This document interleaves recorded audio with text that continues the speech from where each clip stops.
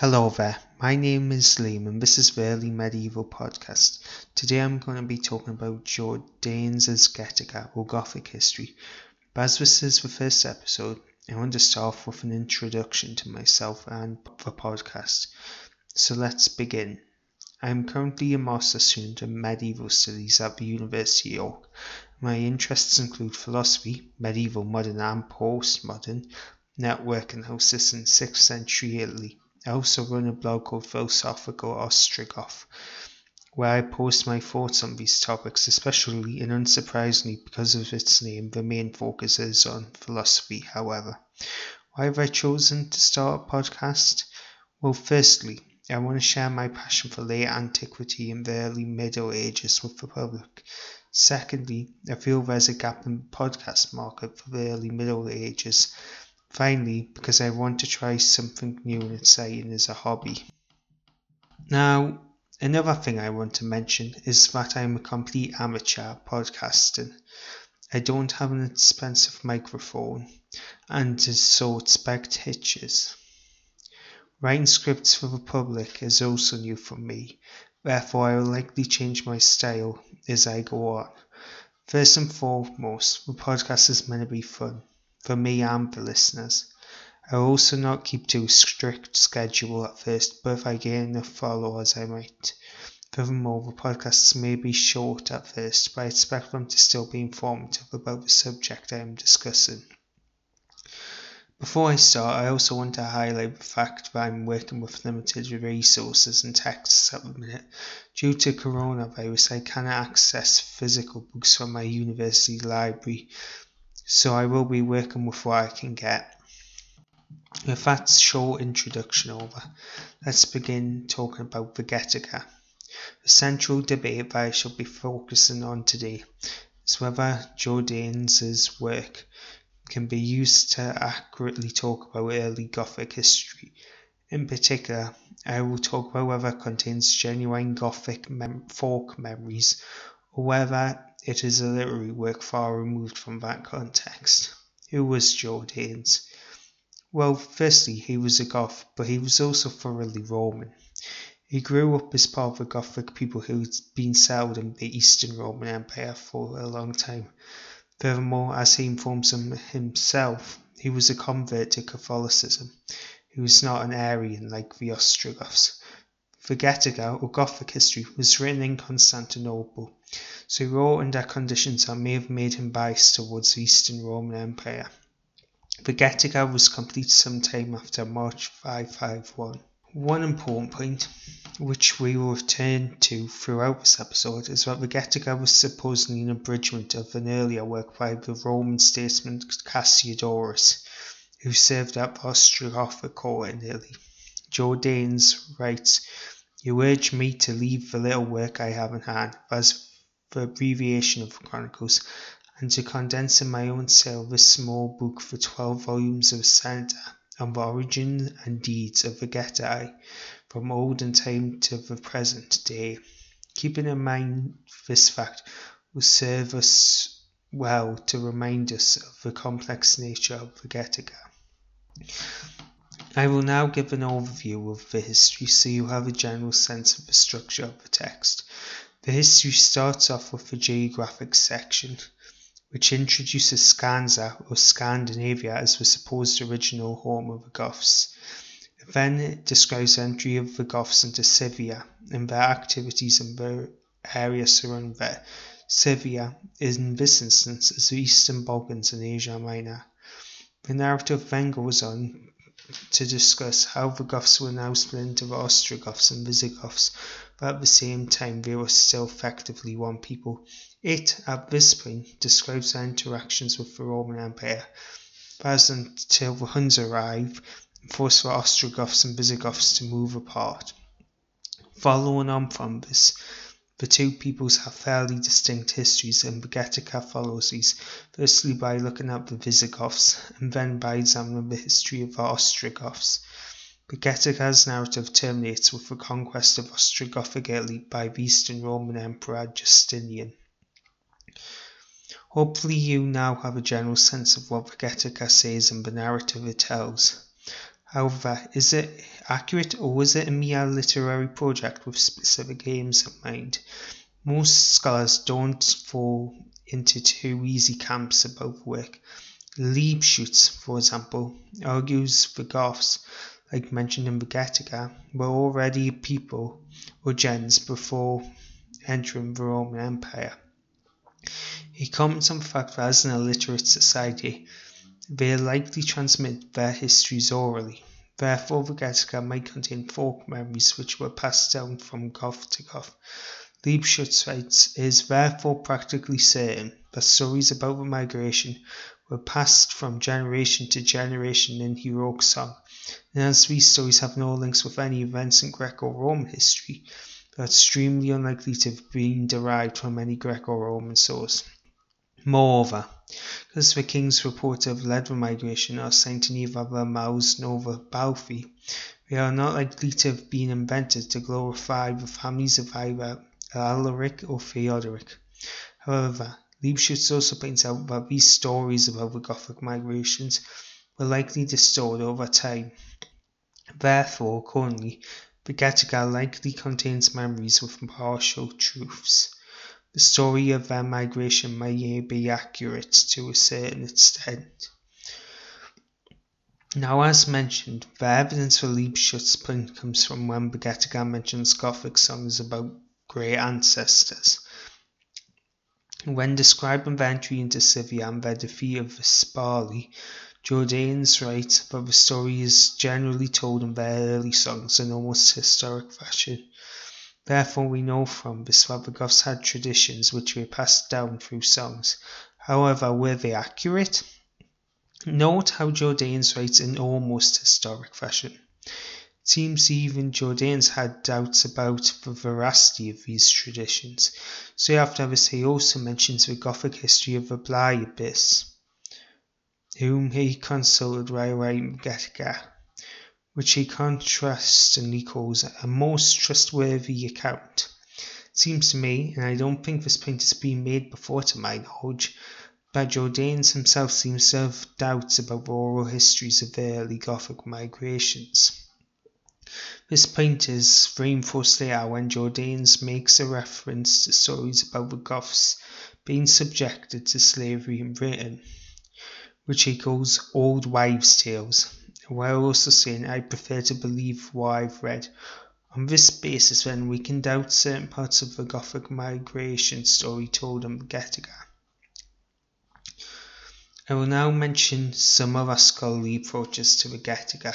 Herwig Wolfram, like Liebschutz, takes a moderate approach to the accuracy of the early parts of the Getica. He criticises Walter Goffard, whom we shall come to, for taking a novelly literary approach to the early medieval sources in the narrators of barbarian history. Nevertheless, he also suggests that the Mole pedigree in the Getica, the Moles being the Ostrogothic ruling family, was likely forged by Cassiodorus. There are also two defenders who believe in the historicity of the Gothic migration stories, Walter Paul and Richard Wenskis. They offer quite subtle arguments, even if I don't necessarily agree with them. Wenskis argues there is no reason for Jordanes to invent a Scandinavian origin. He writes, it was considerably more obvious for a historian of age to devise a connection to the famous peoples of antiquity, as many examples show. And he states, Jordanes' claim is wholly atypical for the same, and therefore proceeds with a high degree of certainty from traditions that have a high degree of probability. To summarize, the Scandinavian origin of the Goths is not fictional because there is no obvious reason to choose it as a literary trope. Walter Paul offers another defense of the treasured Scandinavian origin. He suggests that the Scandinavian origin story may not fit in and subverts the orderly narrative based on the written sources. The story of the Goths, the Scythian, Getic and Dacian past, meanwhile, are fictional because they employ other works in a literary style. Therefore, the Scandinavian origin can be true, while other parts of the narrative are false. Nevertheless, I do not think these arguments overturn the previous point about Jordaen's own doubt about the oral history of the Goths, so I now turn to Walter Goffard and his more literary approach to the Getica, which shall reinforce my argument. First, a disclaimer. Although I think Goffard's arguments are the most persuasive out of the texts I read while preparing for this podcast, I do not wholly agree with him. In fact, I'm not actually sure how much I subscribe to his views. For example, his idea about Jordaen's plot for Getica has some problems. Nevertheless, I think the biggest thing one can take from Goffard is his understanding of how complex the Getica is a text, with its borrowings from other sources and its relation or lack thereof to Cassiodorus' work. I will now proceed and give an introduction to Goffard's ideas. A key point raised by Goffard is that the Getica deserves to be studied in its own right. It should not be simply seen as a mere abridgment of Cassiodorus' earlier work. For example, Jordaen cites other sources like Ablibus and geographers like Ptolemaeus. For me, Goffard's focus on the uniqueness of the Getica allows us to approach the work fairly and on its terms, which I think is pivotal. However, Goffard's main argument is that the Getica is a literary text with specific aims in mind. It was not intended to provide a completely accurate history. What was its purpose then? Well, for Goffard, it was to integrate the Goths into Justinian's Eastern Roman Empire. According to Goffard, the Getica centers on the love between two peoples, Romans and Goths. Justinian recently conquered Italy, so there's a need to integrate the Goths into the Eastern Roman Empire.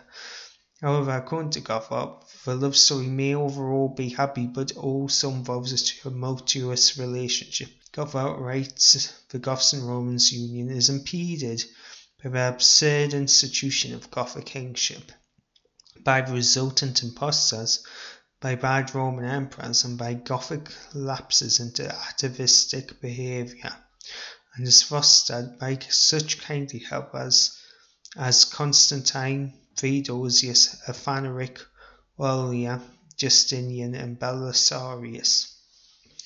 But the Getica was intended to support Gothic integration into the Eastern Roman Empire is backed by several pieces of evidence. I will now mention some of them. Firstly, the Goths aided Emperor Maximian against the Parthians. Secondly, when the Goth Athanaric enters the city of Constantinople and sees the imperial army, he exclaims, "Truly, the emperor is a god on earth, and who raises a hand against him is guilty of his own blood." However, the most important piece of evidence, as cited by Goffard, is the fact that the British consort Mathisumphia, a Goth, and the Roman patrician Germanus, Justinian's cousins, are married and bear a child who is of mixed Gothic and Roman blood, therefore uniting the two races together. Nevertheless, we must also raise the possibility that the love story between Goths and Romans might actually emerge from Cassiodorus in part. Cassiodorus, in his Verae, the letters, actively promotes an ideology of civilitas, which aimed to unite Goths and Romans in Ostrogothic Italy. Therefore, has Goffard mistook the reason behind the love story in the Getica? The answer is not clear. We must not discount the possibility that Cassiodorus' influence still finds its way in the text. But on the other hand, the fact that the story terminates with the union of Italy with the Eastern Roman Empire might suggest Goffard's thesis is more true. My opinion on the matter is likely that the relationship between the Goths and the Romans in the Getica is likely a mixture of Cassiodorus and Jordaen's. The Getica, as I keep re-emphasizing, is a complex text. It is original, but at the same time combines material from several authors. This results in a degree of ambiguity that needs unscrambling. Now we must also point out another nuance. Goffa argues that Getica can only be understood along Jordanes' other work, the Romana. This includes the universal Christian history, followed by Roman history up to Justinian. Combined, the works aim to place the Goths' history with that of the classical and Christian worlds. This placing of the Goths into the past is shown throughout the Getica. One example includes Philip, the father of Alexander the Great, making an alliance with the Goths and taking to wife Medopida, the daughter of the Gothic king Gudila. Gothart's understanding about Roma and Getica being placed together is therefore key. Again, Getica must be seen as being caught in an intertextual web. You will now have an idea about my general feelings about the Getica's historicity, and to conclude, let's clarify it. Firstly, I believe we should approach the Getica as a literary text, despite Wolfram's protestations. However, I do not want to completely dismiss the possibility of it containing genuine Gothic memories passed down from generation to generation. I just think we simply cannot prove them to be true. Even Jordanes had doubts about his sources for the Gothic migrations. So is Gothart right? I have doubts about his love story. He needs to account, which he does, for aspects of the Getica that contradict his theory. On the other hand, the evidence he cites for it is pretty strong, and there are certainly aspects of the Getica that supports his thesis. I think his biggest contribution is to treat the Getica as a literary text. Throughout this podcast, I have kept on mentioning the fact that the Getica is a complex source, and I believe Gothart has this appreciation for the text. So, to finish off, the biggest thing I have took from my research on the Getica is its complexity. It's an amalgamation of several sources combined with original ideas, therefore likely contains several discourses which either help or contradict Jordanes. So let's be clear, we must understand the Getica through its intertextuality. We're also not concluding this prevents it from being original. Getica, therefore, must be viewed as a literary work primarily. That's it. This is the end of my first podcast. I hope you enjoyed it and found it informative. If you have any questions, please feel free to make a comment. Goodbye and see you soon.